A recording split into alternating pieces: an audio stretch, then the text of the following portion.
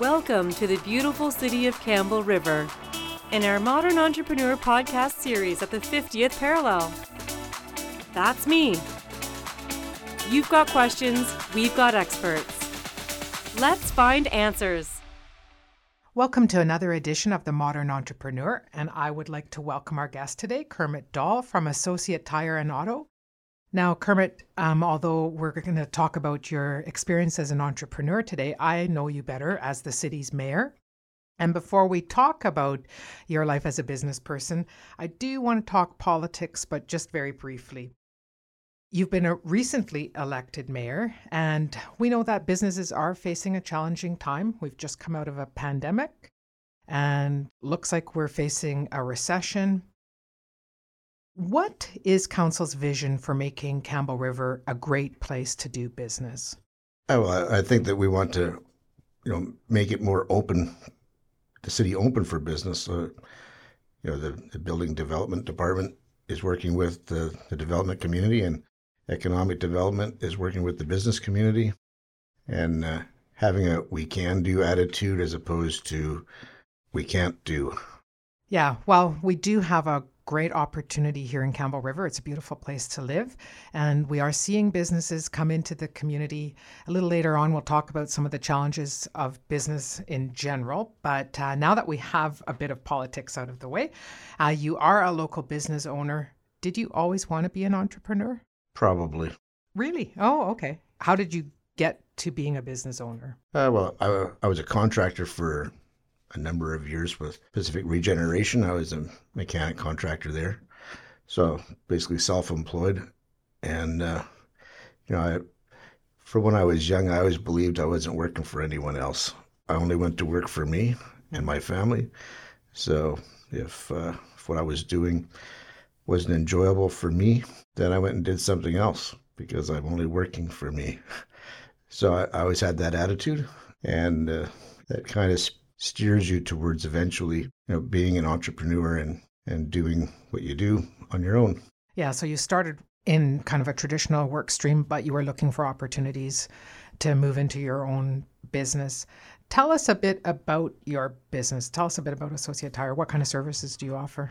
Well, I'm a mechanic by trade, so we offer automotive mechanical maintenance and repairs.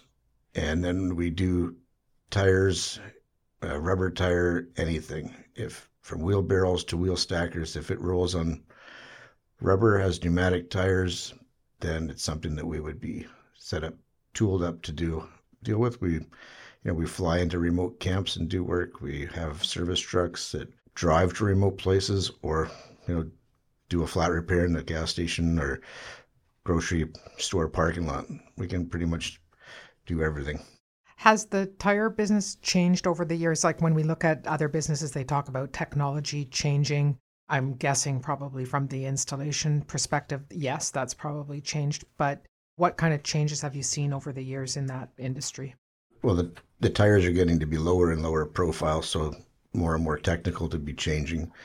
It used to be, everything was 14-inch or 15-inch, and anybody could pretty much change them. They're steel wheels. Their chances of damaging a wheel were pretty low, where now you're seeing cars with aluminum wheels or carbon fiber wheels, and they're really expensive. So you want to have some skilled labor doing that job.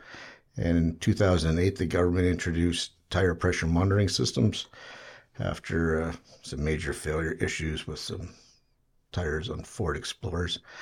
So that technology, brought us quite a long ways, and now we're seeing tire pressure monitoring systems on loaders and all kinds of industrial equipment as well. So it definitely gotten more high tech in the last 10, 12 years. You mentioned skilled workforce. So what we hear from a lot of our businesses is that it's harder and harder to find people and keep people. Is that also in your industry the same thing? It's definitely harder. What we do is pretty physically demanding. So, there's not a lot of young people that want to do the physical work. They want to sit in rooms like this and do blogs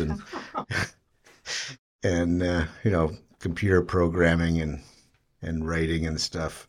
They don't want to get their hands dirty and be lifting heavy stuff. You've attracted workforce through some creative ways, including, I think, some immigration programs? Yeah, we had a young guy, Rajesh, move here from India the first Saturday in September, and he's been working with us now for 3 or 4 months, and it's been great having him around the shop. Look forward to his wife and his now 2 children. His wife had a baby since he's moved to Canada, but yeah, it was a challenge getting him over here because the Ukraine war, kicked in, and all of his stuff was pretty much ready for him to come, and Immigration Canada quit processing applications for anyone that wasn't Ukrainian. So ended up taking Rajesh quite a while to get over here, but he's here now and he's doing a good job. And the people we worked with were awesome. And thanks for that. And, people who are interested in exploring immigration as an option for finding workers or even in entrepreneurship should connect with us in economic development. We can help them through that process as well. Now, what would you say is the biggest challenge facing your business today? Well, I don't know. For us, our biggest challenge is the size of our building.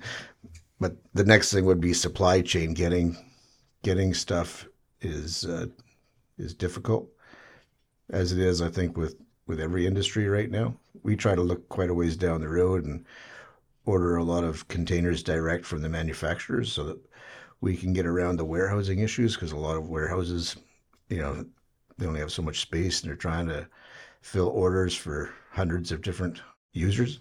So if like we do, we just deal direct with the manufacturer. It helps to curb some of the impact of the poor supply chain issues that there is right now. Well, that was going to be my next question, because we certainly have heard that supply chain is impacting our local businesses quite a bit. Workforce culture is talked about a lot lately. And as we talk about ways of retaining employees, what are some of the strategies that you have used in your business to foster a healthy workplace culture? We try to pay our guys as much as we possibly can and still maintain a profitable operation. I really would like to see all of my staff own a house. So we do as much as we can to make sure that eventually comes for all of them. We're as flexible as we possibly can be with staffing.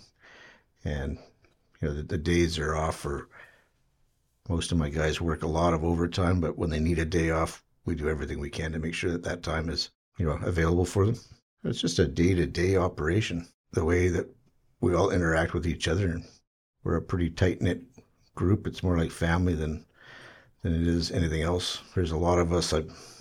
My son and I work together, and then we've got a guy, Jerry. He retired last Christmas Eve, but he's still working with us. And Jerry and I've worked together since around probably 1986.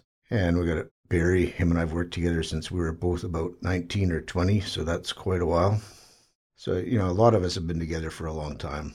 So over the years, how has your business shifted? Does it look different today than when you first started? Now, you've owned your current business for 12 years? Yeah, 12 in March. So does it look different today than when you first started out? And is that based just on learning and changing to be adaptive to current needs? Well, our volume is, 9 times what it was in March of 2011. So that's a pretty huge change. We started out, there was just my son and I, and now we just had our Christmas party. I think we had 13 employees there. Wow. So we've grown quite a bit as far as that goes. My store didn't do mechanical work when we bought it. The equipment was there, they just weren't taking advantage of it. So that's a change for sure. The shop never did any commercial or road work at all. So everything that we do as far as that goes is all new as well. Okay, so you've always wanted to be an entrepreneur. You've been an entrepreneur for well over a decade. What is the most important lesson you have learned in your career? Or even what are some of the mistakes that you have made in the past that, if you could turn back time, you would do differently? Some advice for people who are interested in pursuing an entrepreneurship career. Well, I can't think of any mistakes that I've made. I'm sure I've made lots of them, but I always try to figure out how to make a mistake work out to our benefit as opposed to just letting it be a mistake. So the first thing I would say is don't be scared of making mistakes. Mm-hmm. Try not to make the same ones twice. And Don't ever listen that you're not going to be able to be competitive with someone else. There's always advantages that most people have not found because they're too busy looking at what someone else is doing. I think that's great advice. Okay, so Kermit, besides running Associated Tire and besides being the mayor of Campbell River, cars are a bit of a hobby for you as well. Yes, tell us a bit about your interest in cars. Well, my dad was a mechanic, so I grew up working on cars for as long as I can remember. I mean, I was changing engines in cars with my dad when I was younger than a teenager. I don't remember when that started, but I can remember he would go off to work, and by the time he would get home, I was supposed to have an engine ready to come out. I couldn't put them back in by myself, but I could definitely get them ready to come out. So, I've been around cars my whole life. I love drag racing. I love racing, but drag racing I've really started to enjoy over the last 10 years. I like the technical side of stuff. Well, your hobby obviously intersects with your business. I personally don't know a lot about racing, although I have watched racing. But how has your hobby taught you any lessons that you applied as a business person? Do things fast? Well, when you're racing, you have to be decisive, so your decisions are made instantly.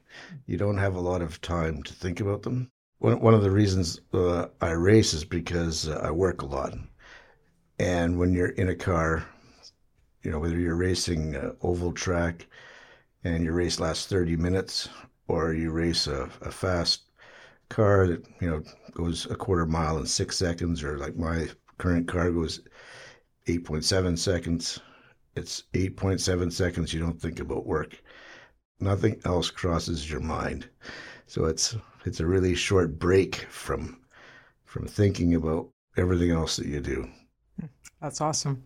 Okay, we're at the point of our podcast where we have our rapid fire questions. So I'm just going to ask you a set of questions we ask everybody. Ladies and gentlemen, it's time for rapid fire. What was your first job? I sold shoes in a Kinney shoe department in a Woolco store in Red Deer, Alberta. If you were not doing your current job, what would you be doing? I'd be an accountant or a lawyer. What is your connection to Campbell River? I moved here in November of 1985, and this is where my kids have been born and grown up. This is where I've worked since I was 19.